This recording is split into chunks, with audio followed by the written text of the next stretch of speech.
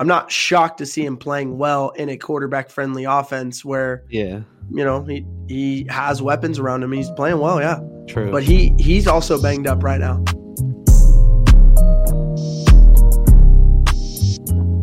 Hello and welcome back to the Second and Two podcast. I'm your host, TB.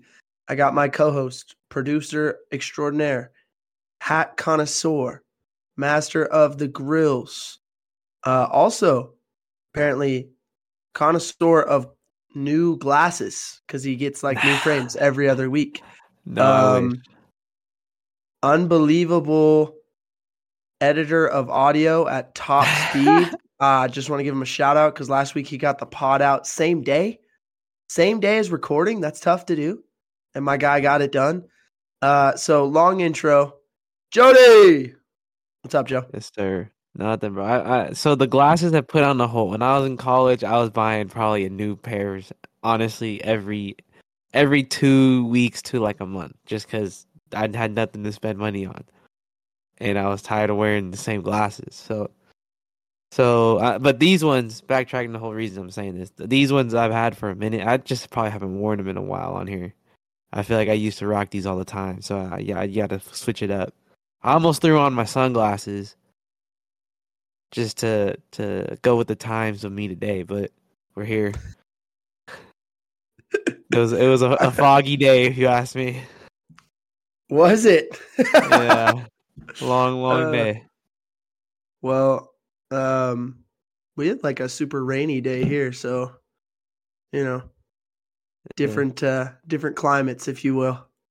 Yeah. So we got to dive in. NFL news. We're getting later in the season. We just finished up week 13. We're going into week 14. We'll talk both about, today about what happened this past week and then what we're thinking coming up in future weeks, especially week 14. But we got to look at the playoff standings update after this weekend. Week 13 was another weekend full of upsets, a lot of underdogs covering, even if they didn't win, covering spreads. One of our favorite new segments this year, Standing on Business. It was a tough award to give out this week because not a whole lot of people were standing on business, if you know what I'm saying.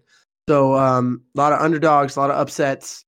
It was a huge week for the playoff standings. A lot of movement in the standings. Sure. I was gonna say I was thinking about it. I should have told you earlier, but we could have done the flip side of standing on business. Playing spoiler or something. Boiled milk. I don't know. Yeah. Maybe we reference CD Lamb and when the underdogs win, they're standing on their P's and Q's. There you go. Because there was a lot for sure. So if you look at the standings right now in the AFC, the Ravens, they got a huge overtime win over the Rams. Yeah. Painful game for yours truly to watch because it felt like the Rams were in control for a good chunk of it. Kind of let some stuff slip away towards the end. Mistakes that allowed the Ravens, to get it to overtime. And really, the Ravens took the lead and the Rams had to come back and get it to overtime. But it felt like the Rams definitely left some points on the board during that game, messed some stuff up. They dropped an interception. Especially with the safety, like they could have capitalized on that earlier too, Yeah, they definitely had some miscues, some errors for sure. And so it goes to overtime. The Ravens get the ball first. You get the 3 and out, and you're feeling like, okay, the Rams get the ball back, coming off the big drive to tie the game, going to make it go to overtime, and all you need is a field goal to win. And instead, they go 3 and out as well, and then the Ravens win on the punt return. So big win for the Ravens, tough loss for the Rams, especially considering if you're looking at the Rams schedule moving forward, they've got some winnable games. So it felt like that might have been one of their tougher games remaining. And if you can win it and you've won 4 in a row with, 3 variable winnable games in front of you before you have to go on the road at San Francisco in week 18, felt like that was there's a tough loss. Not absolutely killing in terms of their playoff chances, but certainly did not help. Yeah, definitely hurt. Focusing on the Ravens, they're 10-3 now, and they're the 1 seed. And now for the first time in about 5 or 6 weeks that we've been looking at these standings. There's someone in sole possession of the AFC's 1 seed. It's starting to clear out a little bit. The Ravens look like the team in the driver's seat at 10-3. If they just handle business down the stretch, they should be the 1 seed. Sitting at the 2 seed, you've got the Dolphins. They did, however, lose this week to the Titans on Monday Night Football, but they're the 2 seed at 9-4 because both the Chiefs and the Jaguars took losses this week, and they both sit at 8-5. Chiefs hold the tiebreaker over the Jags, so they're the 3 seed. Jags are the 4 seed. For a while there, we thought these 4 teams, at one point, I believe these 4 teams were all 8-3. Yeah. And you didn't know kind of where this thing was going. And now we're starting to get some separation with 4 games to go. The Browns 8-5, the Steelers 7-6, the Colts 7-6 would be your other 3 wildcard teams right now. However, we have an absolute logjam at 7-6 in the AFC right now. There are 2, 4, 6 teams that all have a 7-6 record. Those other 4 being the Texans, Broncos, Bengals, and Bills, which they are read in the order of their current standings right now based on all the tiebreakers and all the math. So at this point, it feels like any number of teams. There are truly 11 teams in the AFC that can make the playoffs. Yeah. And it's who knows? Who knows? It's tough because a lot of these teams are playing with backup quarterbacks. Yeah. You look up and you're like, okay, the Ravens are the healthiest team in the AFC. That's probably why they're the 1 seed, despite losing Mark Andrews. And Kyle Hamilton went out during the Rams game.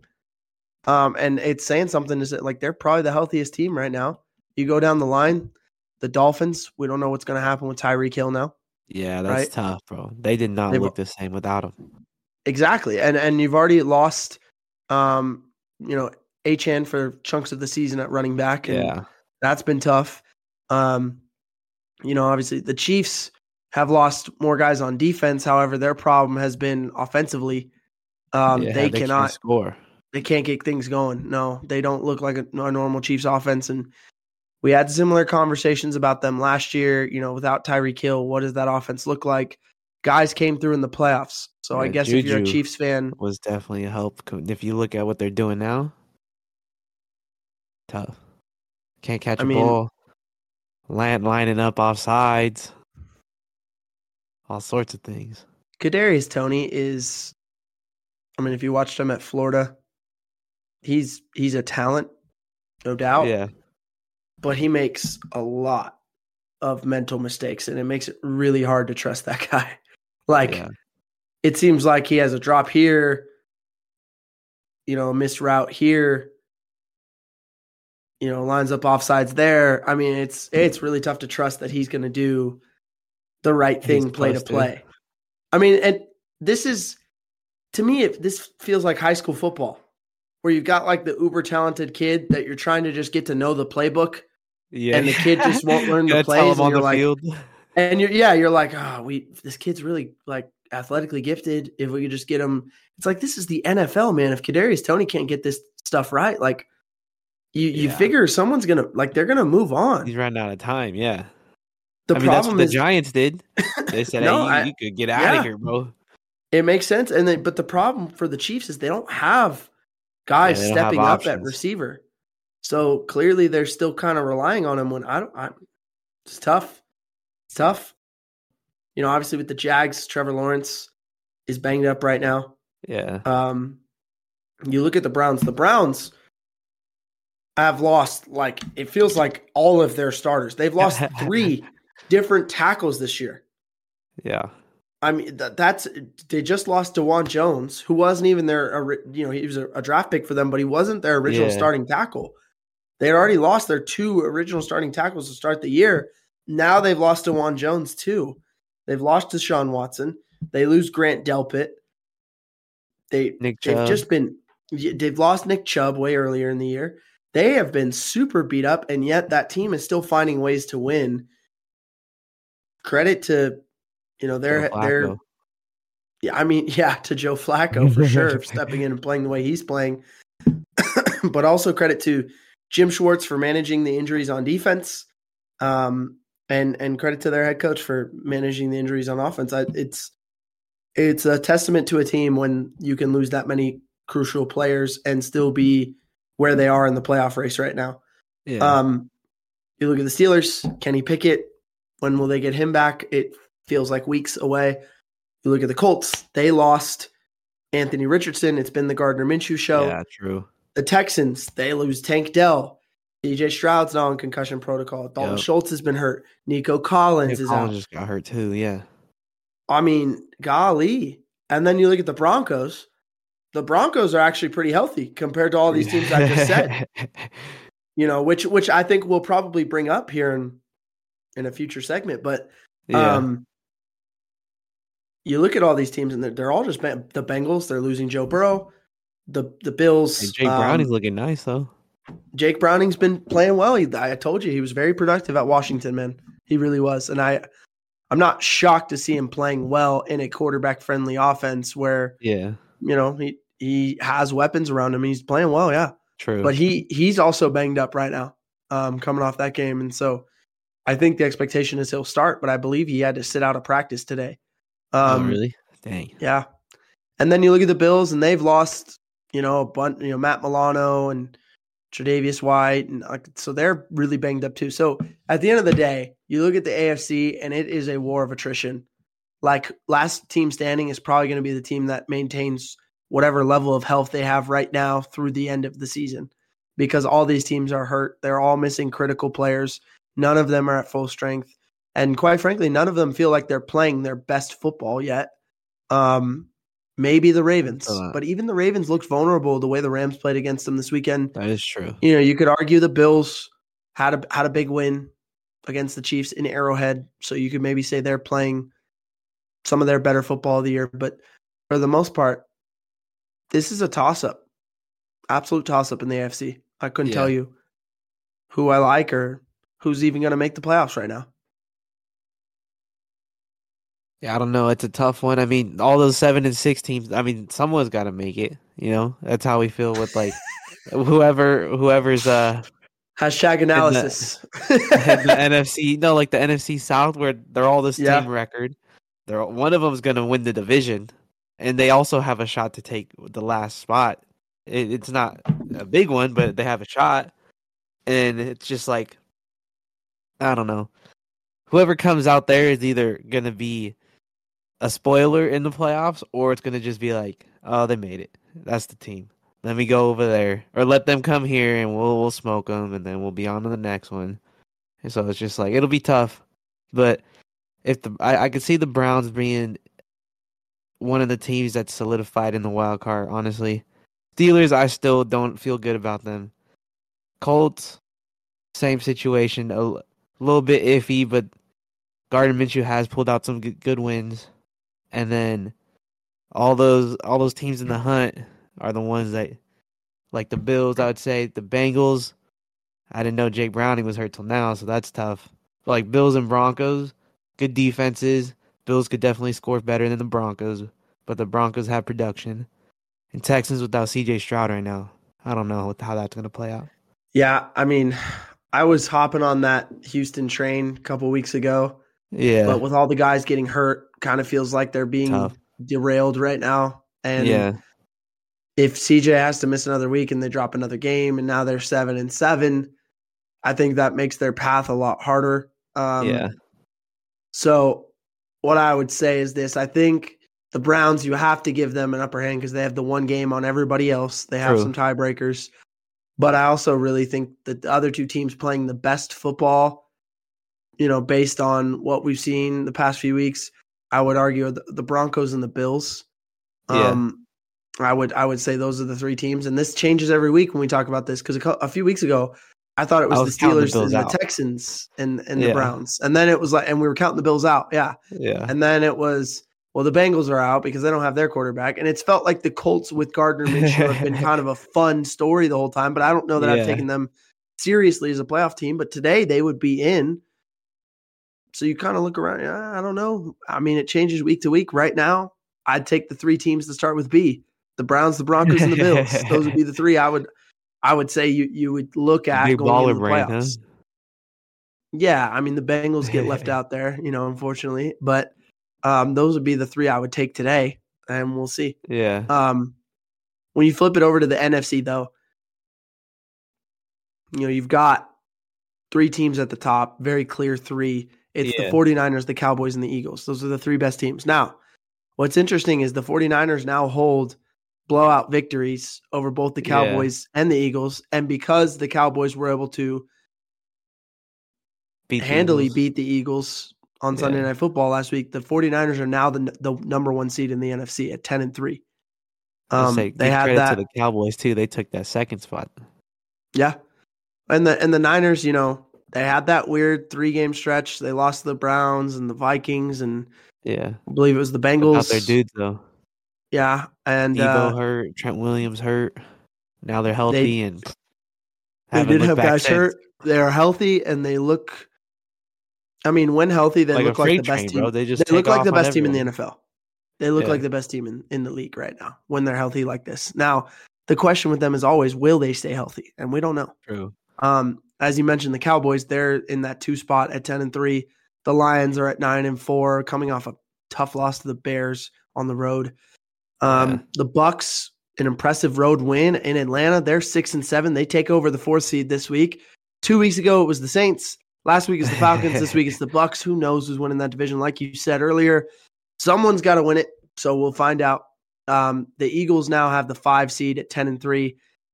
Interesting note, though, if both the Eagles and Cowboys were to win out the way the schedules are set right now, the Eagles still control the ability to win the division.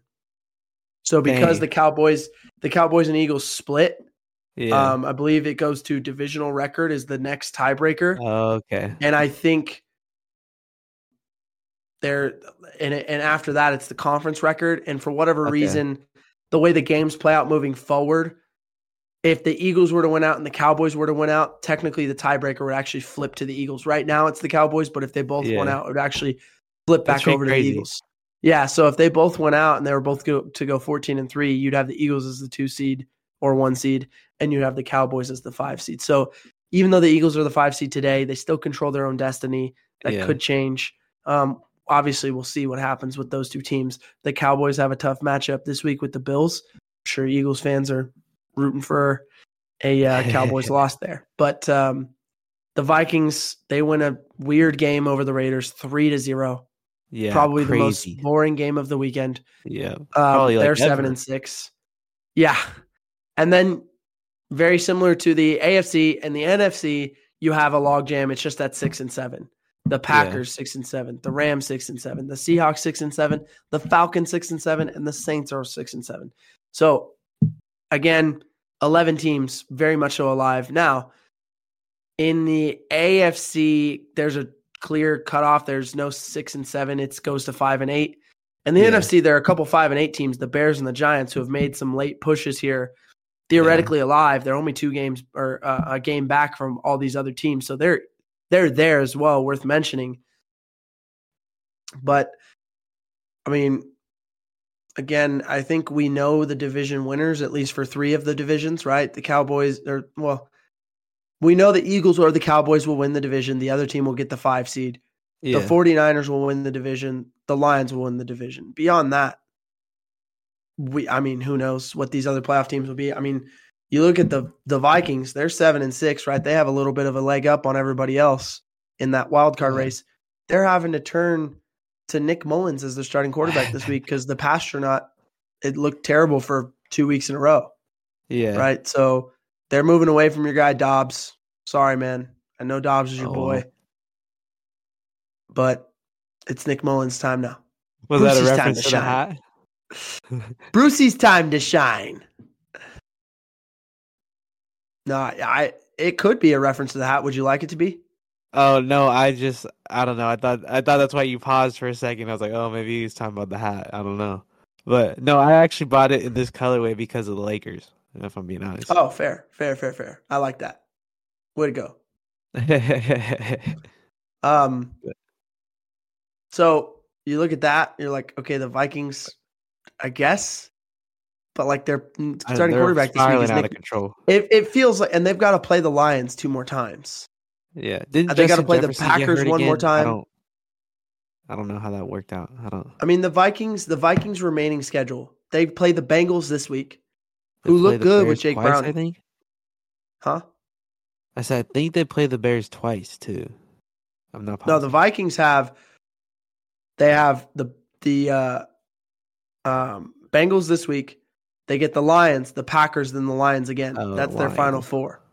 So they potentially could lose out. Yeah. I mean, those are all And slip 4 from their like kind of spot. top like right.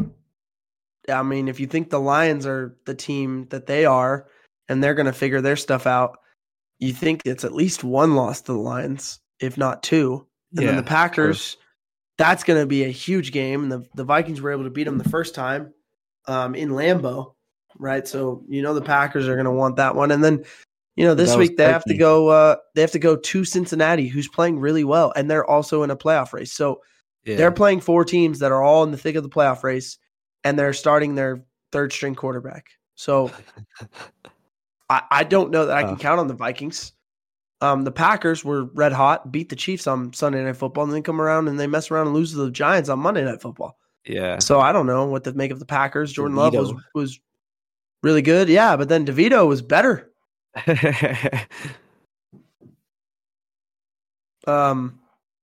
Chef's hand or whatever. Yeah. So Yeah, I mean, kiss. if you're looking at this, Joe, I mean, I think the 2 teams I would take would probably be the Packers and the Rams. The Seahawks, they're spiraling. We talked about that a couple weeks ago. They play the Eagles this week. Doesn't feel like that's going to get – they've lost 3 in a row, and now they're playing the Eagles. Or no, I'm sorry, 4 in a row. And now they're playing the Eagles, who came off back-to-back losses and really need this game. So Seattle has to play their best game of the year to beat Philly. Yeah. No, and the Packers, their schedule is pretty favorable too. They got the Bucks, the Panthers, the Vikings, and the Bears going forward. Like, yeah, they got the Bucks being one of the teams possibly making the playoffs, and then Vikings, as we mentioned as well, and then the Bears being in the hunt right now, a little bit outside of them. But I mean, the Panthers, that should be at least a win. I don't know how easy of a win, but it should be a win. Bucks is a toss-up. They win one week and then they get blown out the next, and it's like, who knows what they're doing often. Bears, they could score now, but it's also just like they beat them that first time they played them. So, preparation comes down to it. They play them every year, so they should have some good insight. And outside of that, though, I think at least 2, they could split those easy in my eyes. Maybe even go 3-1. But that's how I would pull for the Packers. I mean, I think right now I like the Rams and the Packers as those 2 wild card teams. In the NFC South, I don't know. I mean, I really, at different times this year, I've thought different things about all 3 of those teams. I thought the Falcons were the best team in that division. And I thought the Saints going in, Falcons as it progressed, and here we are. They're just all the same. Coming into the year, I thought it was the Saints. Saints have the most talent. I thought they had the best quarterback. True. After the first 4 weeks, remember the Bucks were 3-1. So I was like, well, maybe the Bucks are for real. True. And then it flipped back, and the Saints at one point had the division at 5-5. Well, then the Falcons beat them in New Orleans, and you're like, okay, well, I guess it's the Falcons. Well, then the Bucks beat them in Atlanta, so I guess it's back to the Bucks. I really, if I had to bet one of those 3, I feel like you leave it up to math, bro. You pick a team, and then you have to switch the door and then pick a different team. You know what I mean? So if that's the logic, then stick with the team from the preseason, which means the Saints. Yeah, true. I'm going to stick with my my original thought, which is the Saints. I'll stick with the Saints right now to win it. So moving forward, I mean, Joe, you think anything different there in terms of those last few? I mean, I don't know the rest of the Seahawks, but I say maybe the NFC West pulls in there, so then we get Eagles, Rams, Seahawks. Don't know what I know the Rams got the Commanders next week, and then the Saints after that. Don't know who else. Seahawks, probably something similar, I'm assuming. Oh, we did mention that the Rams had the Niners, so that's going to be tough. But Yeah, the Rams, they get however it all Washington. scrambles, they might be able to both get in there. I don't know. Yeah, it'll be tough. I mean, Seattle basically has to hope if they're going to get in, it's basically them and the Rams getting in because the Rams own that tiebreaker. So they probably would have to hope that they finish as the two best records of the wild card teams, and the Rams get the 6 seed and the Seahawks would get the 7 seed at that point. The Rams finishing up, they have the Commanders, the Saints, the Giants, and the Niners. So not easy, not hard is what I would say. It's kind of a middling last 4 games here. But just looking ahead, I mean, week 15, there is a really massive Saturday slate. There's Saturday, we have a triple header, and they're all playoff implication games. You got the Vikings at the Bengals. Yeah. Battle of 7 and 6 teams that are trying to make the playoffs right now. You've got the Steelers at the Colts. Battle of backup quarterbacks, 7 and 6. Again, both for playoff wild card teams. One will stay in and one will drop out, basically, based on who wins. You got the Broncos and the Lions. Another huge game. The Lions are spiraling a little bit, but they're back at home. They need a win. Yeah. The Broncos, man, it feels like they can get a win there. They'll feel really good moving forward about their playoff positioning. So that's the Saturday slate, just the Saturday games. Awesome slate of games. 3 really good ones. Should all be great. Then you look at Sunday and you got the Bucs at the Packers. Battle of 6 and 7 teams in the playoff hunt. You got the Cowboys at the Bills. That's 2 marquee teams, marquee quarterbacks.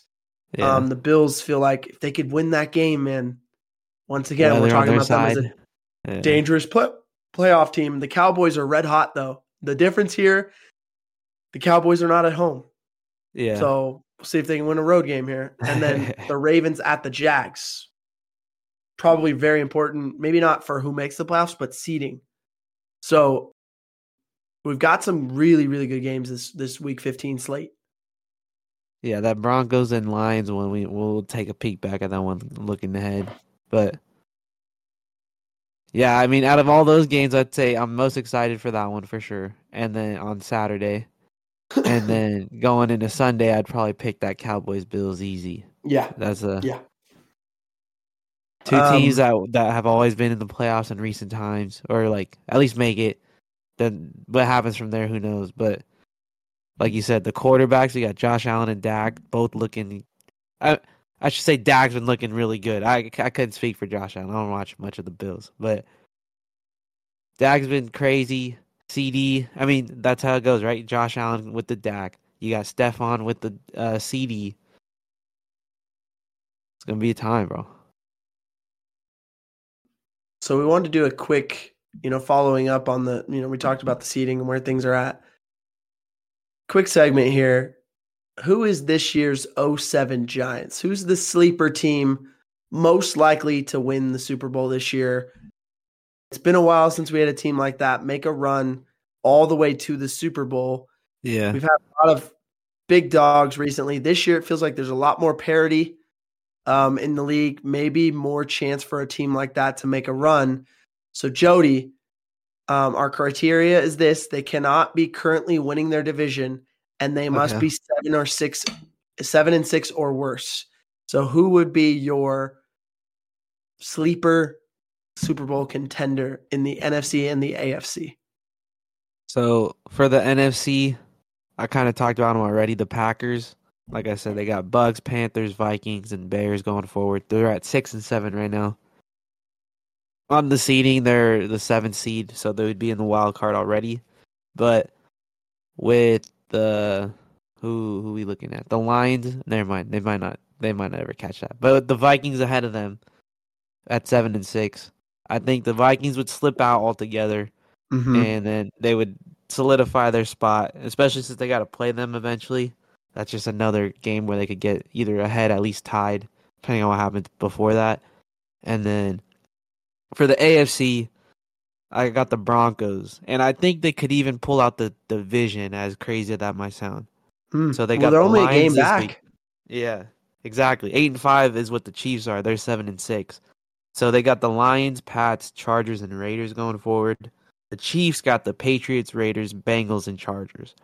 So similar games, but the Bengals definitely be tougher for them. And their tough game would be, I guess, the Lions this week for the Broncos. So if the Broncos pulled this one off, and Chiefs lose to the Bengals, don't know what else happened for the division games, but they would be tied, and they split. So I hadn't considered that. I had not considered that. The Broncos winning that division after starting 1-5, and the Chiefs were probably something like 4-2, 5-1. Yeah, would be one of the most have to be one of the most improbable division like comebacks in recent NFL history. Speaking of winning the Super Bowl, right? I think the year they won with Peyton, they started out 0-3 as well, and then pulled it off in the end. So okay, who knows? Who knows? All right. In the NFC, my team right now would be the Rams. I know, homer pick, but listen, hear me out here. They're playing really good football with Kyren Williams running the ball. Cooper Kupp looks healthy again. Puka Nacua is unbelievable. I mean, you put all three of those weapons together with Stafford being healthy, the offensive line playing well enough to keep him upright, and then they've got a young defense that's been getting better every week. I think you look at it, the Rams, their schedule, we mentioned it, they get 2 home games versus Washington and New Orleans the next 2 weeks. They can win those games and get to 8-7. Game too. You win those games, you can get to 8-7. You got to go on the road at New York, which if you asked 3 weeks ago, that looks like an easy game. Now it doesn't. Yeah, ask the Packers. True. That's a tough game. You got to win it though to get to 9-7, and then your best bet would be that San Francisco has the 1 seed locked up going into Week 18. So you go to San Francisco and they rest their guys. Resting. Yeah. And if you win out, you'd be 10-7. Because I think the path would be that, and then you get the 6th seed.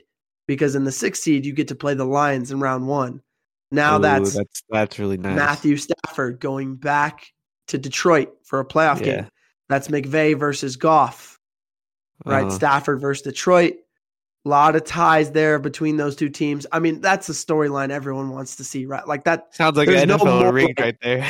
Yeah, there's no more like fun playoff game than that would be. And obviously, of the teams that you'd want to see, clearly the NFC South, you want that. But like, you're not getting that because you're not getting the 5 seed. The 5 seed is going to go to the Cowboys or the Eagles.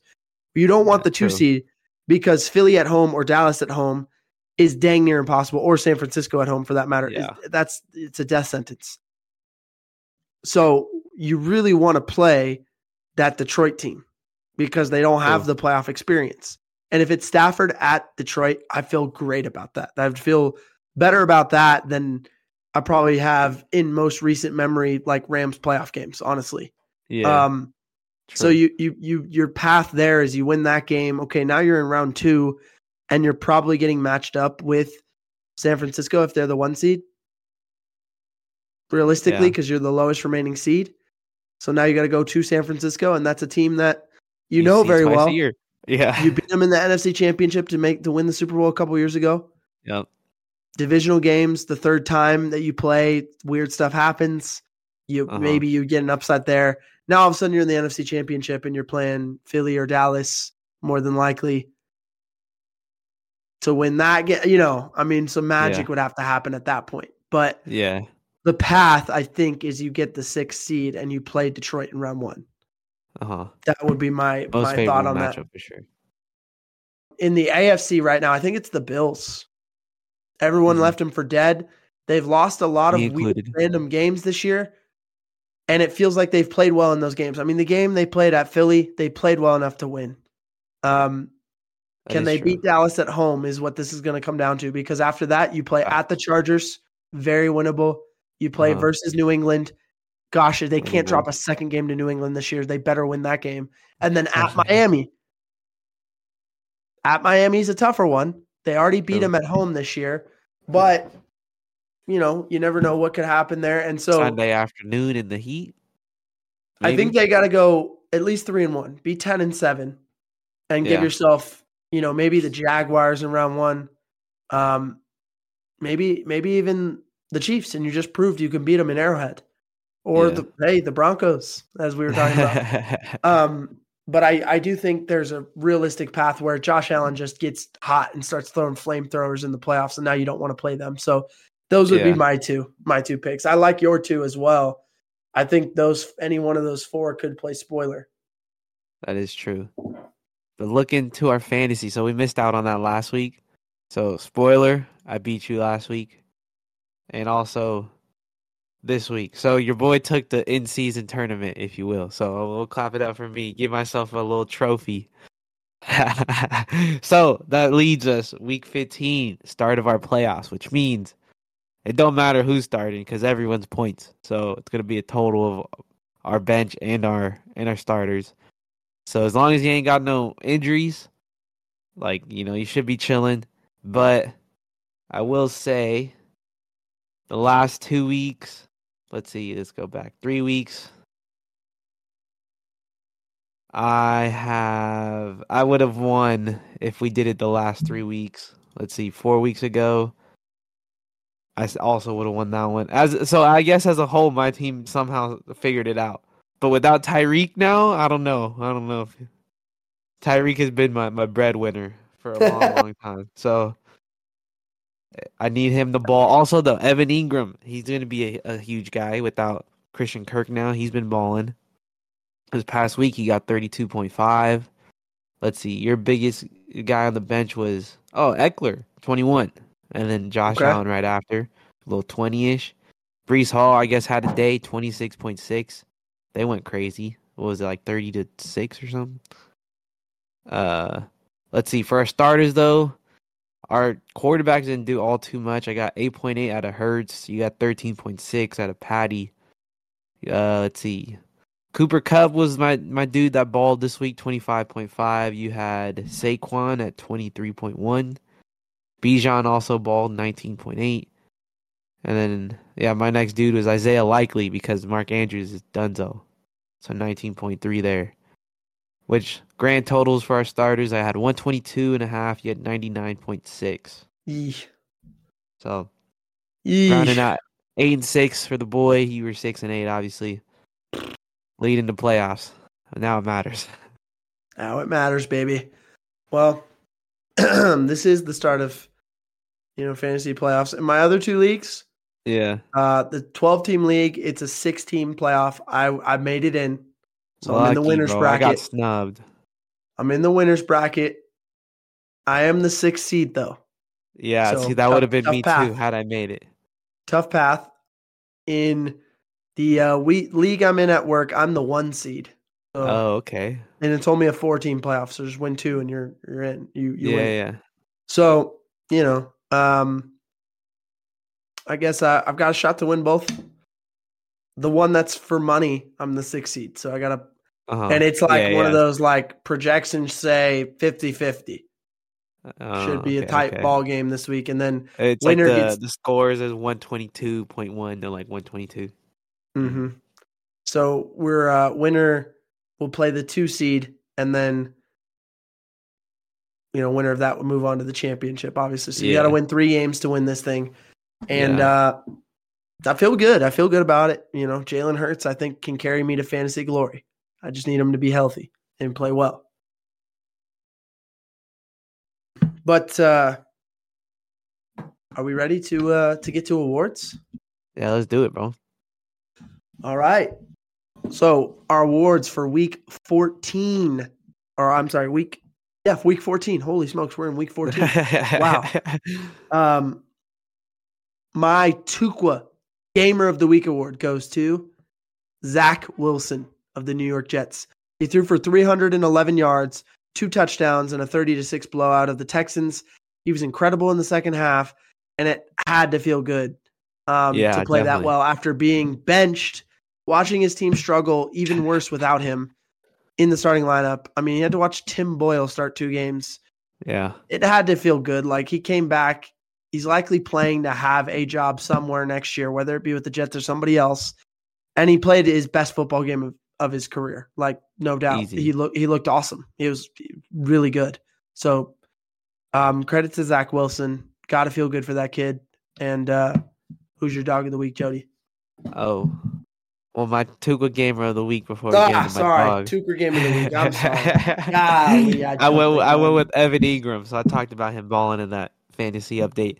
The dude went 11 for 12, so he had 11 catches, 12 targets, 95 yards, and 2 tutties. Like I said, without Christian Kirk, someone's got to step up. Obviously, they got Calvin Ridley, but Evan Ingram's been there longer than Calvin, so he's got more rapport with our guy, Trevor Lawrence. And, 11 for 12, you only dropped one ball. I couldn't tell you what it was, but hey, that's impressive to me. That's a good day on the job, you know what I mean? Catching everything going your way, basically. Can't complain about that. And you're in the end zone twice. Putting up points for the boys. But going to the dog of the week. I'm throwing a little curveball at you this week. I went with a squad, not just a dude. So I'm going with the Broncos defense. They let's see. What are my notes saying right here? Well, they got 6 sacks on the day. First off, against the Chargers. 4 of those were on Herbert before he was watching from the sidelines. They forced a fumble. They got a pick. I guess they recovered a fumble, I should say. They didn't just force it. But here's the stat right here, bro. 0-12 on third downs. They were doing real well, keeping them doids. Straight to the sidelines, you know what I mean? So they balled out there, and then what does that have to do? It says, okay. The Chargers didn't score until there was 10:37 left in the fourth quarter on the clock. So they went a solid, what is that, 50 minutes basically before they scored at any point. So that's impressive. That's some dogs right there, if you ask me. Yeah. That's impressive. It's crazy that this is the same defense that gave up 70 earlier this year. 70 points. It's insane. It's not. Yeah. It doesn't feel like real, but that's good stuff. I got the minor setback for a major comeback. The Lions, and particularly Jared Goff, struggled on the road in Chicago against the Bears. Goff threw 1 touchdown, 2 picks, only had 161 yards passing on the day. They have a tough game at home against the Red Hot Broncos, as we mentioned. But still, I expect Goff to bounce back at home in a game the Lions really need to win to help them maintain their 2-game lead in the NFC North. So minor setback, major comeback. Jared Goff and the Detroit Lions. Yeah. Seems like, especially going home, like you're in the dome, you can't complain about too much there. Chicago's cold. They've been hot in recent times with Justin Fields, so them boys should be getting on track for sure. All right, so we got the no cap hats off play of the week. And in this case, it's a little bit of a series. We're going to college football. We love to highlight college football in this specific award every week. Army Navy, the Commander's Cup. Yeah. Right. Navy has first and goal from the 7-yard line. Time running out. They throw three passes from the 7. They complete the one on third down to get it to the 2-yard line. 4th and goal from the 2. They try to run the quarterback. Army gets the goal line stand, takes the safety to take off the rest of the time. Army wins, dude. 17-11. Congrats to Army. To stop Navy 4 straight plays, goal to go from the 7 or less. So impressive. Yeah. What fortitude from that Army defense, and smart play at the end to take the safety to run out the clock as you do it. Game over. They win. Yeah. Navy loses. Big stuff from Army. No cap hats off award this week. Yeah. Army. Well, we'll see that one again later too, for sure. Feel bad for some people. But that leads us to our Strahan Munoz Big Fella Award. And for me this week, I'm going with the Bears. Braxton Jones, number 70, left tackle. Left tackles are, blindside. You gotta love watching those dudes. But this guy, I loved watching him. He's probably one of my favorites I've watched all year. His base, he's got a nice base on him. He's always playing one-on-one on the outside, which, I mean, that's unfortunate. But, I mean, I guess that's kind of expected being on that side too. But where are we? Boom, boom, boom. Yep, good in space, as I said. Oh, he reads his blocks well. Obviously the vision I mention every week. with the stunts, but he has it when he was even doing pools. Like he's running around, knows which dude to get. They had a play. Gets up on the corner, boom, touchdown right behind him. Like Ooh, beautiful things. Let's see. tackles love getting up on corners, bro, on Yeah, DBs in general. yeah. And then he's good at getting the second level as well whenever they're doing combos. But okay. And his pass pro, he's always standing people up too. He's just stronger than everyone. So like they might get like a step or two on him where he's like pushing back, but then he just stops them right there, just locked up. Justin Fields either running or chucking it, like pretty things right there. And then his hands, bro, just good enough to like get him. And then, like I said, where he's holding them. And then this one's a little bit of a joke to me. I don't know. He might have hands. He might be able to catch the ball. They were running. They had a weird package where he was like the tight end on the right side of the ball. So they would move him over to the other side of the field, run him as a tight end. So I don't know. Maybe he could catch. To be continued. I don't know. But yeah. Every Braxton offensive Jones lineman stream. Yeah. All right. On the Strahan side, I've got Hassan Reddick. I know the Eagles lost. I know they got embarrassed on Sunday Night Football. I don't care. Hassan Reddick had a day. This man had 3 total tackles, 2 sacks, 2 TFLs, 2 quarterback hits against the Cowboys. He was all over the place. He's not been nearly as good as he was last year, but he still has games where he flashes like he did in Dallas. He keeps playing that way. You know, that'll really help Philly because they're really beat up on the back end. They need their pass rush to show up to help them down the stretch. You can beat their secondary. So they really need that pass rush to be what it is. And Hassan Reddick, he showed up Sunday. He needs the rest of the guys to come with him. Mm-hmm. Yeah. We got the Who's Cooking Award. I got a typo on mine, but I'm going to just say, I'm sorry, Miss Jackson. Woo. I'm rolling with Lamar Jackson this week. You kind of touched on it earlier. Obviously, the Rams lost, sadly, in OT. But Lamar Jackson, bro, he went 24 for 43, 316 with 3 tutties. He threw a pick. Then he had 11 rushes for 70 yards. I wanted to go with Matt Stafford on this one, if I'm being honest. But as I was watching the game, it was just like Lamar was just doing things way better. Lamar made the plays to win. Exactly. The mobility aspect, too, just another level to the game, obviously. Matt Stafford was taking more sacks, so it was like, it's a tough situation right there. So I ended up getting flipped on this one than Lamar. Obviously, he had good plays throwing the ball, and then doing it with your legs just makes you so much better. So Lamar this week versus the Rams. I like it. Great choice. I'm going with Will Levis on Monday Night Football. I wanted him, but you had him. Yeah, a comeback win over the Dolphins. I wanted him for the dog, actually, if I'm being honest. He threw for 327 yards and a touchdown, but that's not the most impressive part. Early on, rookie throws a pick 6 from inside his own 10 on the road, right? You're down 7-0. Oh, no. What are we going to do? Kid, it didn't faze him. He was slinging it. He's down 13 points in the fourth quarter. Didn't phase, or 14 points, I'm sorry, in the fourth quarter. 3 minutes left. Didn't phase him, slinging it. Came all the way back, and a huge road win for the Titans. Really hurt the Dolphins in terms of trying to get that 1 seed. The Titans probably aren't making the playoffs, but man, this is the kind of win that makes you say, okay, Will Levis is our guy moving forward. So huge for him. Huge for that Titans franchise, even if it does not help them make the playoffs this year, that just to help them understand and have clarity of who their guy is going forward. And I think it has to be Will Levis at this point. So he was cooking, and I think the Titans hope he's probably cooking for him for a long time. True. I would say that's another testament to Vrabel too. Just can never count them out. That dude's just a monster with the defense too. So all around just grit from them boys. But this kicks off our Boo Boo Evans Award.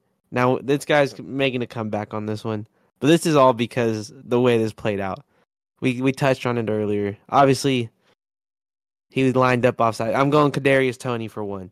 Now, I really just wanted to talk about the play more so than even talk about him being here. So how'd you feel about the call?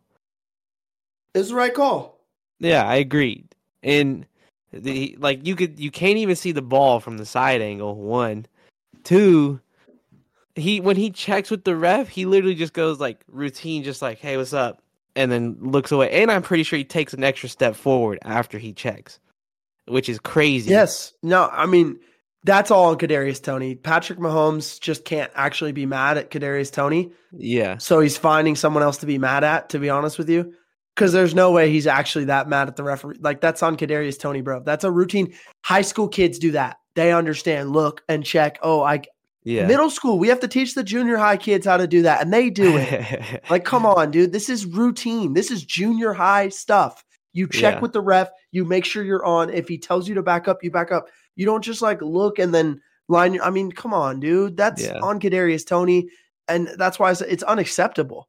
It's the kind of thing that, like, realistically could and should get a player cut. Like, I wouldn't stand for that if I was Andy Reid. I'm going to be honest with you. I wouldn't, especially when it costs you the play that it was. But just in general, that's just a bad mental mistake. Like, even if it wasn't a big play, even if it just been routine and he was offsides and it took you any kind of yards off the board and you got to go back 5 yards, that's stupid. That's a very easily controlled thing. Look at the ref, make sure you're on sides. That's it. And dude, if you didn't look, then it's not the referee's job to track you down and tell you you're offsides. They don't do that with defenders. He's not going to hear you anyway. They don't do that with defensive ends. End up in the neutral he's zone. Not going to hear you. They're loud as hell. You know what I mean? No, and that's why, like, Mahomes, dude, you'd be mad if a referee was yelling at a defensive end. He was in the neutral zone and told him to back up. Hey, back up. Like, that's not how it works. And no, Kadarius Toney completely deserves. It's one thing to drop a pass or run the wrong route. Like, he's done some of that stuff. Those are like, okay, in the heat of a game, tough. I feel bad for you. I don't feel bad for you lining up offsides and then being upset about it. No. Yeah. And on the other flip side too, why didn't he look down at the ball and be like, "Oh, that thing looks like it's behind me," you know? Like, there's no way. It's just a wild turn of events. Obviously, the play that also could have been a no cap. Hats off, because it was so unbelievable, and it doesn't even exist because he lined up offside. So, yeah, Kadarius Toney back with the award. Boo Boo Evans, just the mental mistakes on that play, especially, just ultimately cost him the game, literally. Kadarius Toney not standing on business, but that's the segue to this award, because we're talking about the best favorite who actually covered this week, and it was only 5.5 point favorite. That's the Saints. That was the highest cover this week. 5.5 point favorites. They won by a final score of 28-6. They did cover the spread by a mile. Like I said, a lot of underdogs won or covered this week. So we didn't have many folks to choose from, but the Saints, they stood on business. Derek Carr, maybe not great, but he got another win.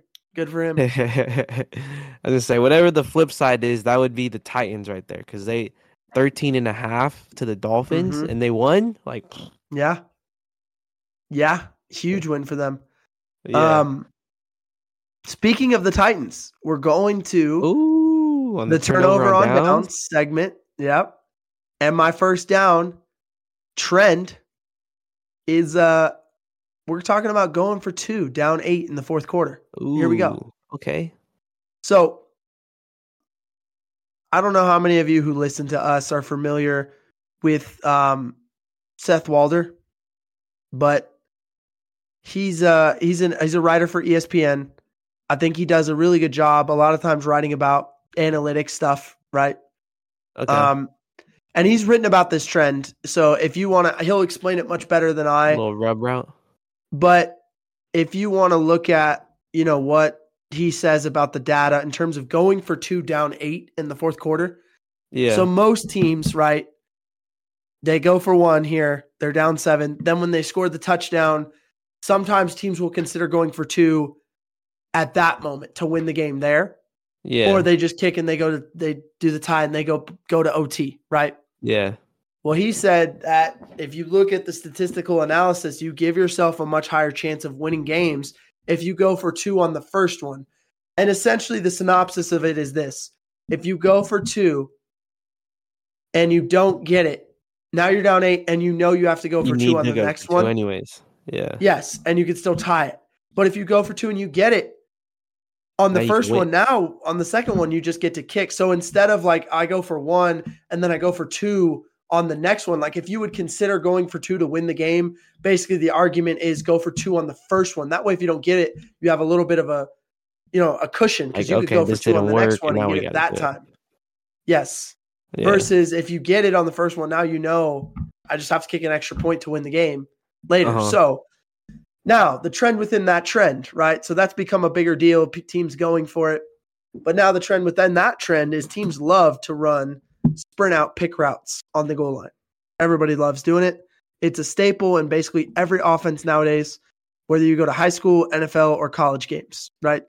So you'll see it here. All the Titans are going to do, it's only a one-man route, really. DeAndre Hopkins, clearly the Titans' number one threat. He's going to run at the inside defender, right? Knows they're in man, runs at that inside defender, and then just basically tries to take him with him to the back of the end zone.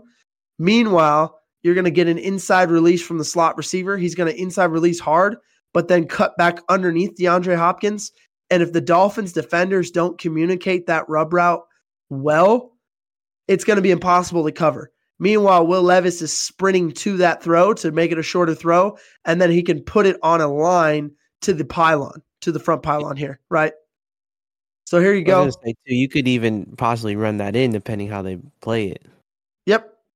And here you can see the rub works perfectly. Yeah. Takes both guys. D-Hop leaves their receiver wide open. Will Levis has an easy throw. And now what's great about this for the Titans, this was their first touchdown.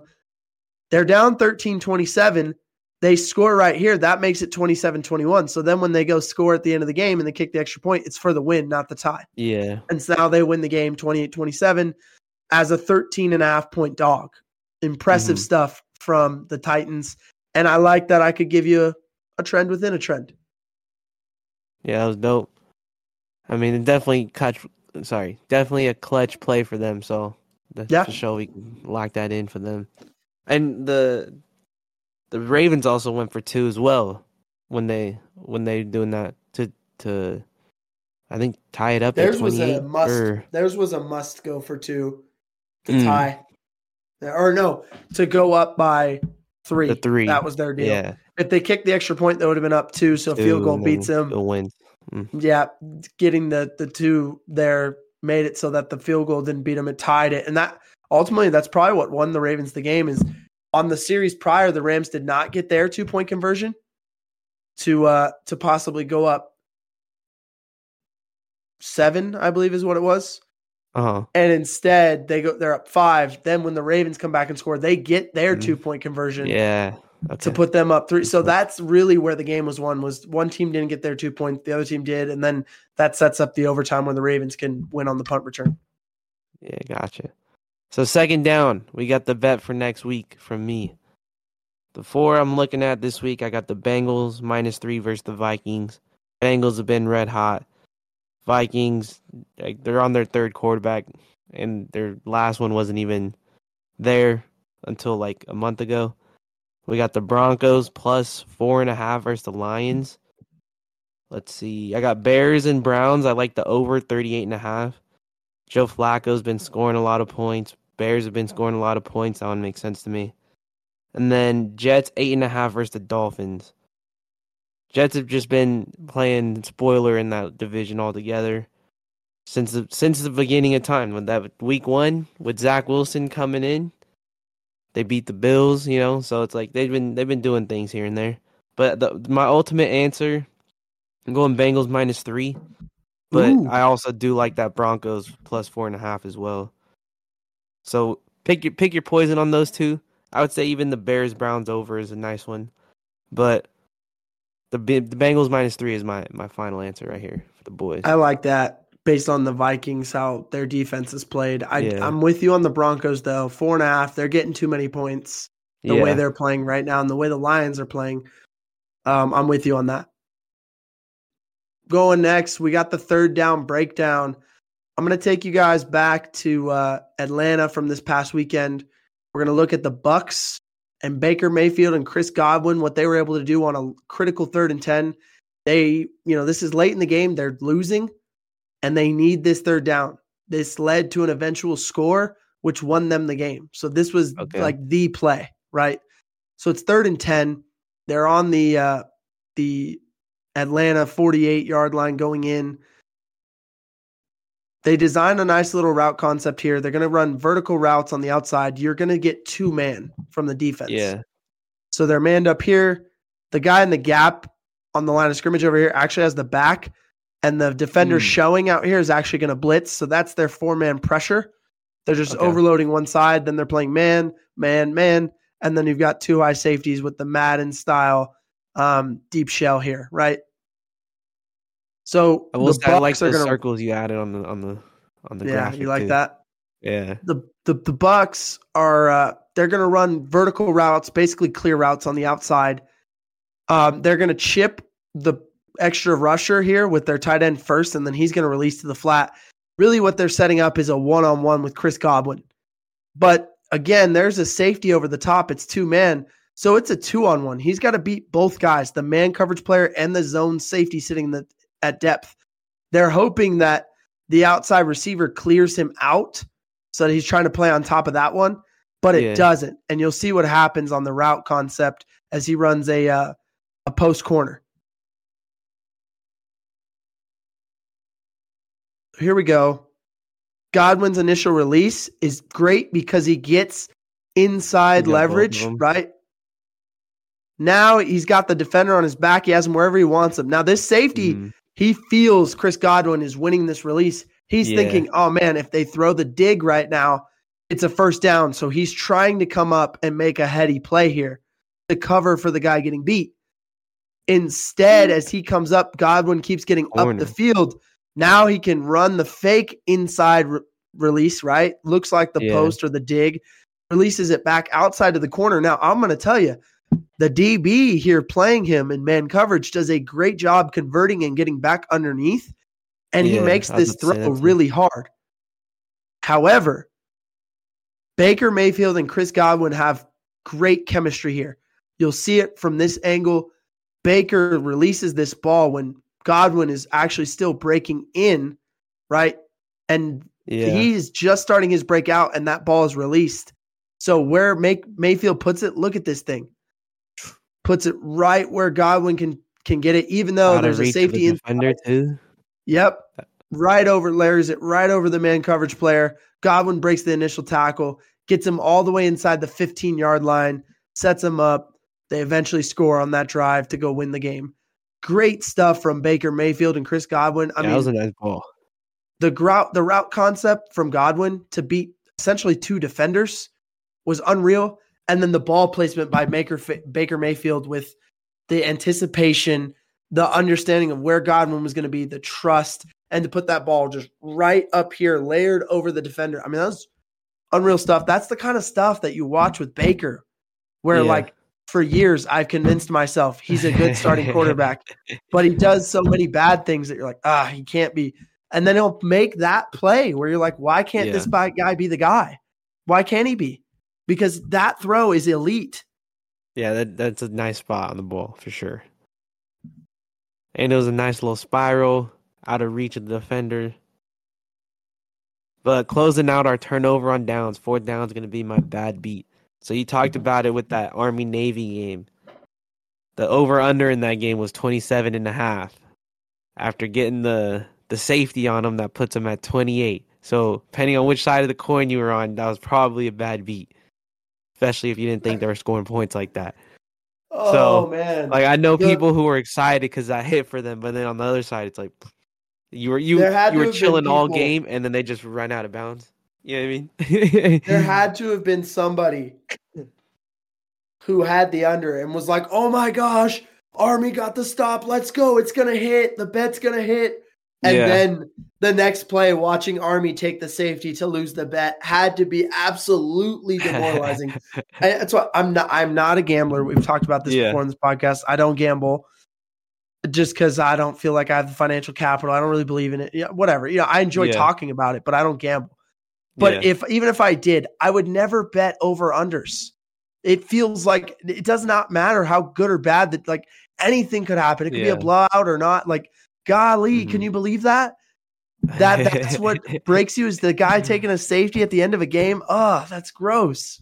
Yeah. No, that's the worst part too. Like, especially like some games are blowouts. They don't even. It's like, say it's like 40 and the score was 33-6. Like, the other team needed to kick a field goal. I don't know, get their extra point. Who knows? And that's the worst. I couldn't do it. Couldn't be me. That's terrible. So we got to close it out with the banger of the week. Yes, sir. What do you got for us this week? It's the holiday season, and in the spirit of the holidays, I wanted to reference a classic. I was reminded of this by our football players the week of our playoff game. Yeah, the week of our playoff game, they were in the weight room and they requested this song. And remind you, we are more than a month out from Christmas at that point. Say, well, this isn't even Thanksgiving yet. No, yeah, we were a week before Thanksgiving, and they requested this song. So I was reminded of it, and I told myself when we got closer to Christmas, this would be one of my bangers of the week, just because it's so good still. It really is. Mariah Carey, All I Want for Christmas, perfect seasonal banger, you know? Yeah. I mean, she kills it. Probably her best song ever. I don't want a lot for Christmas. Yeah, there's just one thing I need, and yeah, no, you nailed it, dude. Karaoke, Jody. I need to add that to your title card every week. Karaoke king, bro. The crazy part is I'm not even a fan of Christmas music like that. Honestly, it's just one of the ones you hear all the time. You know what I mean? She's good. I gotta give credit where credit's due. And speaking of good, we gotta let our guy Ray take us out. Taking it out. Gee.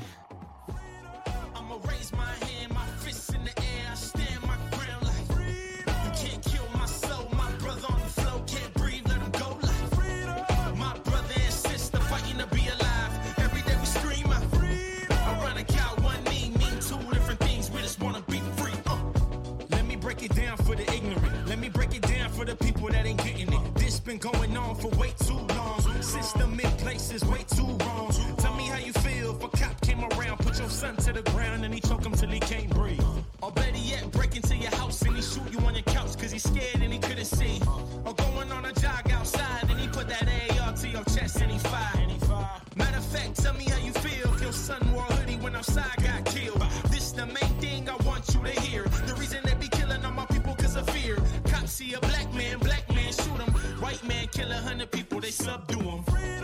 I'ma raise my hand, my fists in the air, I stand my ground like you can't kill my soul, my brother on the floor, can't breathe, let him go like my brother and sister fighting to be alive. Every day we scream around the cow, one knee, mean two different things, we just wanna be free. You have the right to remain silent. Anything you say, it don't matter cause you black. You already guilty as a matter of fact. Make one move, you ain't never going back to your mama or your daddy. Better yet, please, I beg you to make a move, cause I pull the trigger gladly. Black man down, look, Yana, I saw it. I saw him reaching for his 9mm wallet. 38 caliber inhaler in the back seat, so I caught for backup when we ran it like a track meet. Had a couple unpaid tickets in the past, so I pulled up on him and I had to shoot his ass. I don't need taser, Glock what I draw. Unless you got a badge, then you not above the law. System in my favor, black boy, you the opposite. I drive you to the station and think about what to charge you with. Speaking to the culture, the community in peril. Got us all thinking like crabs in a barrel. War going on, but we fighting on each other. We cannot afford to be killing all our brothers. We gon' need every single soldier in this battle. About to go left, let me tell you why I have to. Really, it's a trip, this is what I gotta do. So I'ma say it one time and I'm saying it for you. This is for the people looking at me so confused. Wonder why I say and I act the way I do. Why he saying we? Why he talking like he black? Why he talking like he know the struggle, this and that? I swear I hear it all, so I'm finally addressing. I'm white and I'm black, this is my confession. Hate I gotta waste time answering that question. Fists in the air, represent God's blessing. Freedom! Yeah, freedom! We just wanna be free. Freedom! We just wanna be free. Freedom! We just wanna be free. I'ma raise my hand, my fists in the air, I stand my ground like you can't kill my soul, my brother on the floor, can't breathe, let him go like my brother and sister fighting to be alive.